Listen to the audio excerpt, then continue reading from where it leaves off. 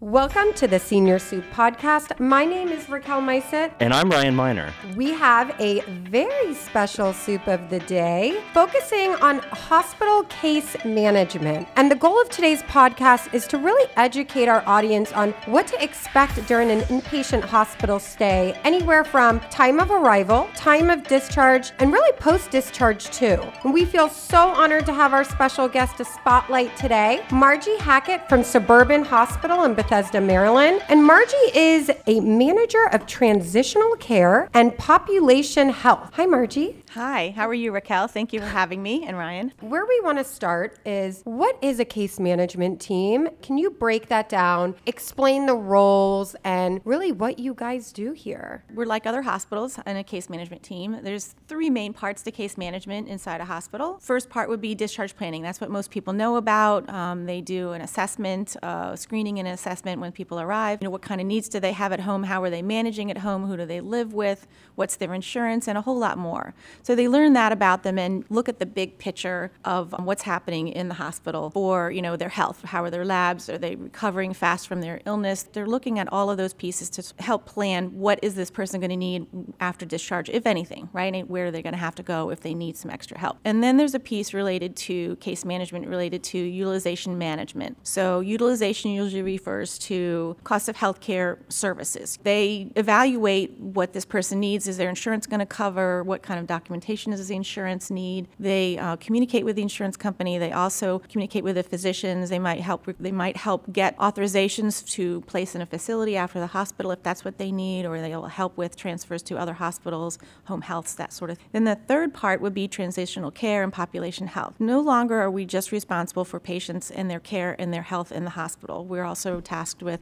helping them in the community. Transitional care, population health is trying to help the person in the home manage in the home. Do they need some self-management techniques on how to manage their chronic condition? Do they need help getting their medications? Those are the three main parts. There's other case managers as well, though. The social workers can do discharge planning, but they can also do counseling. They can do placement for behavioral health situations. There's a lot of pieces to case management. It's more than just, here's the case and let me manage it. Lots of different parts to it. Talk us through who comprises a hospital case management team. What are all the working parts and components? So it makes me go back to the three parts: case management, discharge planning, case management, utilization review, and then case management, transitional care. We all do different parts for that patient. You think about a person coming into the hospital, let's say they have a problem with congestive heart failure. What does that look like? How did they demonstrate their symptoms? Do they need to stay here 1 day, 2 days, 3 days? Are they recovering? Do they need more time to, more labs, something changed? They got a fever. So nobody ever just has one problem when they come in the hospital. Case management teams are involved in all parts of their stay. Just having gone through the accredited case management program myself with the ACMA, that one of their phrases, and I wrote it down so I didn't forget: plan for the day, plan for the stay, and plan for the way.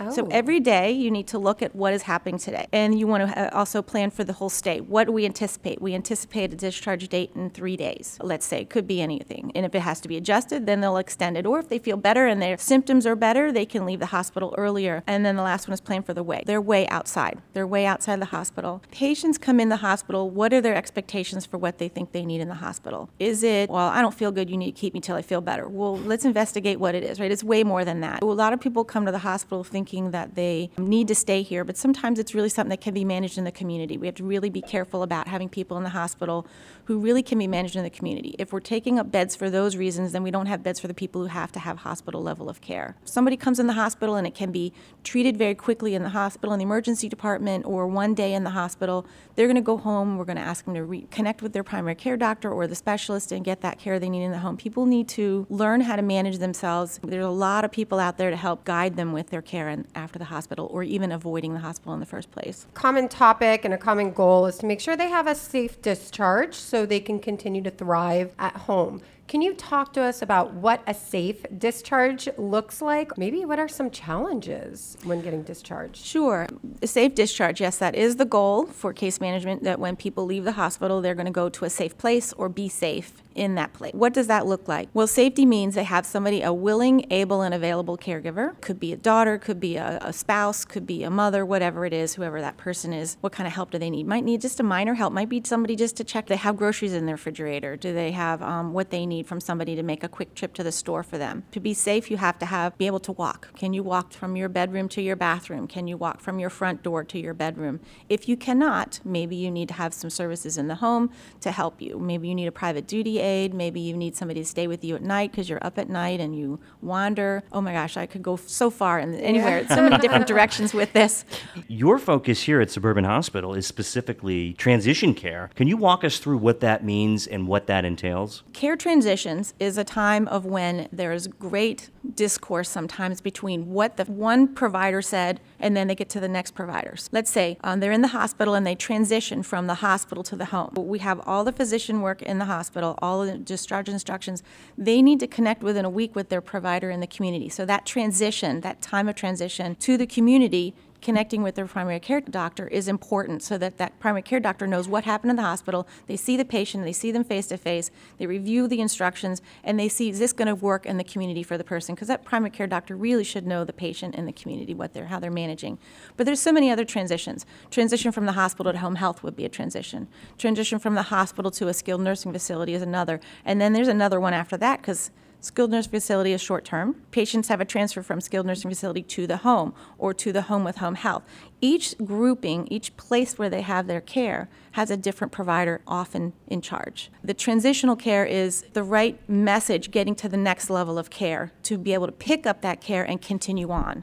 It's called a lower level of care, where a hospital is a higher level of care. And as you get out to the community, the skilled nurse facility is a lower level. Home health is a lower level. Being in the home is lower level, meaning you have lay people helping you in the home. You connect people to the next level of care and make sure that they leave hopefully happier and healthier, and to ensure that the continuum of care, which I love that phrase, we love talking about that, works, that it functions, that everything that you imagine with our current healthcare system is working as it is supposed to. Agree. Continuum of care for sure. And people need to realize that they need to figure out how to take care of themselves in a lot of ways. There's a lot of support out there to help them, but it really comes down to you. How are you doing to take care of yourself? People can tell you tons and tons of stuff, but you're not absorbing it, if you're not taking it to heart, if you're not maybe making some adjustments that need to be made, you're going to be right back where you were before. It's a really tough situation to be in. Raquel tells me things every day, and I really try to remember them. She reminds me all the time of things. I'm big on notes. I take notes for everything. She would have a note for a year ago, what you were doing at what time, and it would be accurate. And she would find it? That's my problem. I might not find it. Well, she would definitely find it, unlike me, who can't find things. Receipts. You need receipts. You need receipts.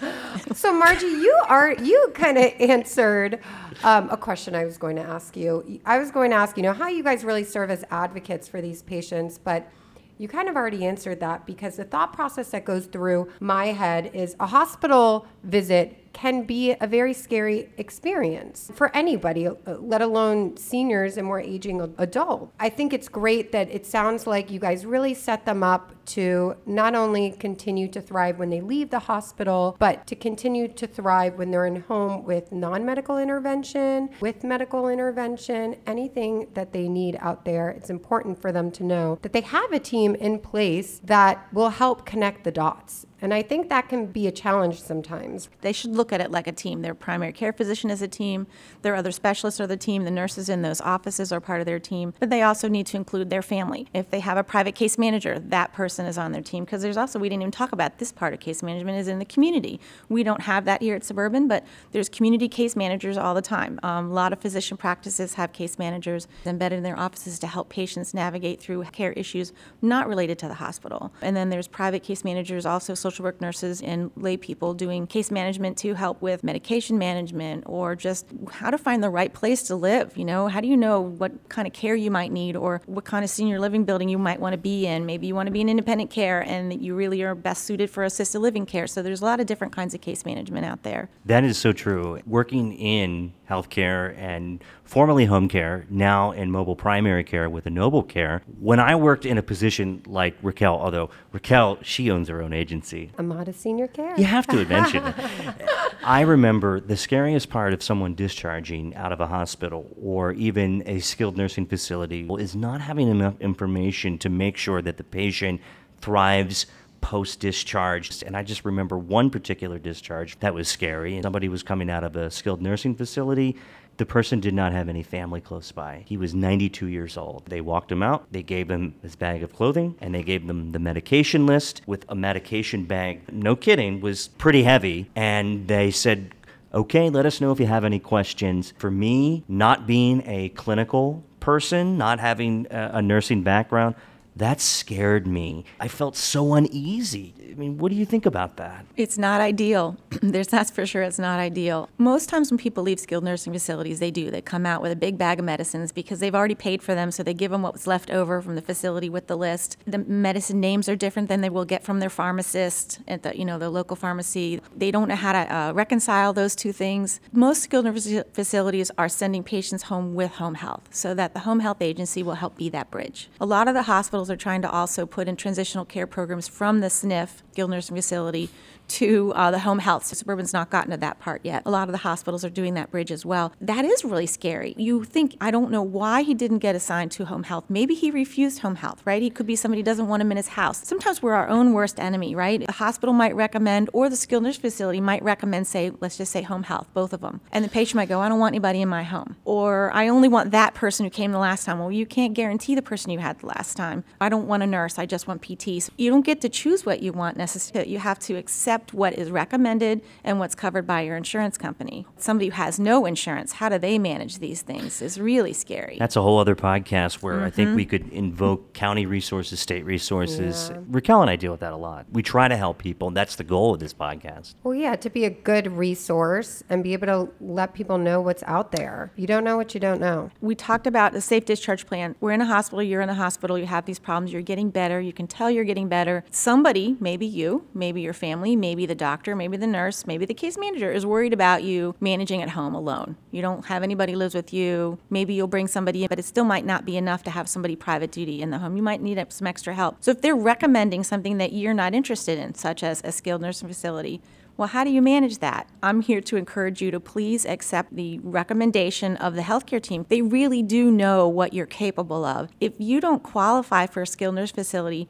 you won't go there. You're only going to go if you qualify and if you have that physical need. That will help you get stronger faster to go home to your own life in your own home after that. If you're determined to say, I'm not going to go to a skilled nurse facility, I only want to go home, they can put some other things in place, but they might not get you back to your pre-physical condition and ability if you don't take the full recommendations of the hospital. So really put some thought into it before you say no if somebody's recommended things. And along that line, if you don't have the money for it or you don't have the insurance coverage for something, sometimes just saying, I still want to do it, people will go and look for ways to cover it for you. Yeah. There is charity care, there is some benefits for some services, but if you just say no, then nobody knows that you're saying no because of money. If no is because of the money reason, say, I'd really like to do it, but I don't know how I'd pay for it. Case managers will help you figure that out. It's amazing if you really think about it. These hospitals, Suburban Hospital and many others, have put a power team in place to really help support people and make sure that they are continuing to thrive and not alone in this. You guys are the experts. You guys help educate them on their options. I, for one, definitely did not know all of these resources we had prior to getting into this industries. It's really amazing, and we should all feel very grateful for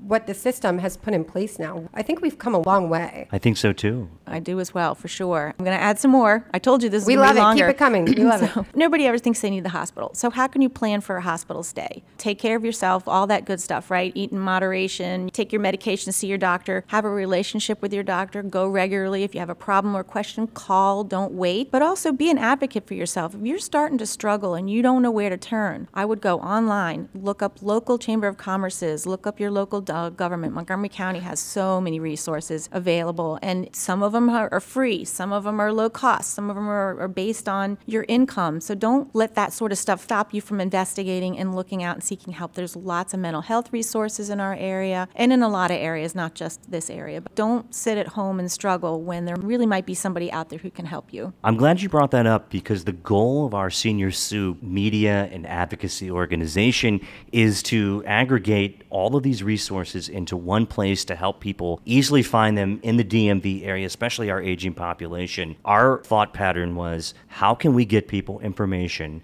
as quickly as possible where they don't have to go out and search and search and search. And on top of that, they can hear from experts like yourself. Margie, you've been here for 30 years or more. Can you add an applause in here? Yeah, yeah, exactly. Yeah, it's been a long time. I do want to give Suburban Hospital a lot of kudos here. I mean, can we talk about how you guys make us feel in this hospital? It's like that saying, people won't remember what you did exactly, but they will remember how you make them feel. When you walk into Suburban Hospital, Freddie at the front, oh my gosh. I'll tell you right now, I've never walked into a hospital where someone makes you feel so welcome. The customer service is on point. How can the community at large financially support hospitals? It takes a lot of money. We want to know how to support you and your team here at Suburban. We get money from insurance companies, right? We get money from the state. The special extra programs that are not necessarily built into the budget, that would be something that would help all hospitals. We all want to do special projects. You know, the agencies that want to help the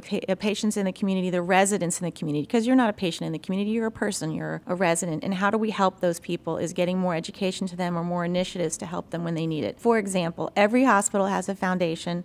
They're all collecting money, and the money goes towards special projects or special education of their staffing. We have a fund that helps pay for education of the nursing department. So when a nurse wants to go to a conference or something, we have money that pays for that. We have money that we use for special programs. We have an initiative with a couple of private duty home health agencies. We're always brainstorming. You guys are brainstorming as well. You know, how can you help the hospitals? What can we do to work together to help this population? There's a gap. We've identified a gap. How can we help them? It usually is not going to come from hospital funds. It's not going to come from an insurance company.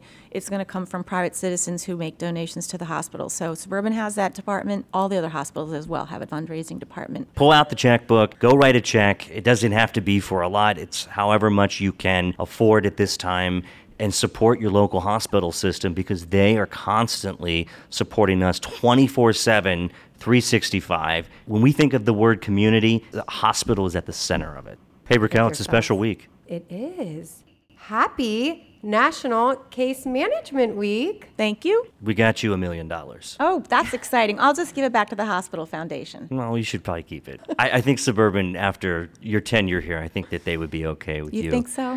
What happened to the golden tickets, you know, and the chocolate bars? The giant checks? Oh, I would like those. Okay, one more thing I want to add to something I said earlier. What can we do to help people prepare? Okay, I mentioned that people don't expect to come to the hospital. You're never really prepared. If you might possibly need a skilled nursing facility, go visit some nursing facilities. Get to know them, be comfortable around them, and don't be scared walking in. They're really nice, happy places to be. And if you don't have a good vibe about one, well, then go to another one. But go in and meet the people, have lunch there. I mean, they want to show you what they can do for residents, which is awesome. Also, get to know home health agencies. Go out to some of these health fairs. Find out different resources available for you. The home health agencies really want to talk. They're there to help you as well. So just get out there and don't stay in a little hole. Get out there and find out what's around your area, and then you'll be ready. So, Margie, we've covered so many great things. If we were to give our audience 3 key takeaways, what would you want them to take away from this podcast? Have a relationship with your primary care doctor. See them regularly. Take their recommendations. If you're struggling with the recommendations, talk to them about it. Get some advice because, you know, their goal is to make you happy and healthy. So don't avoid them. If you feel badly, have some struggles in between before your next visit, he says you don't have to come back for a year, but you have trouble at month 4, don't wait that 6 months. Don't even wait 2 weeks. Call your doctor.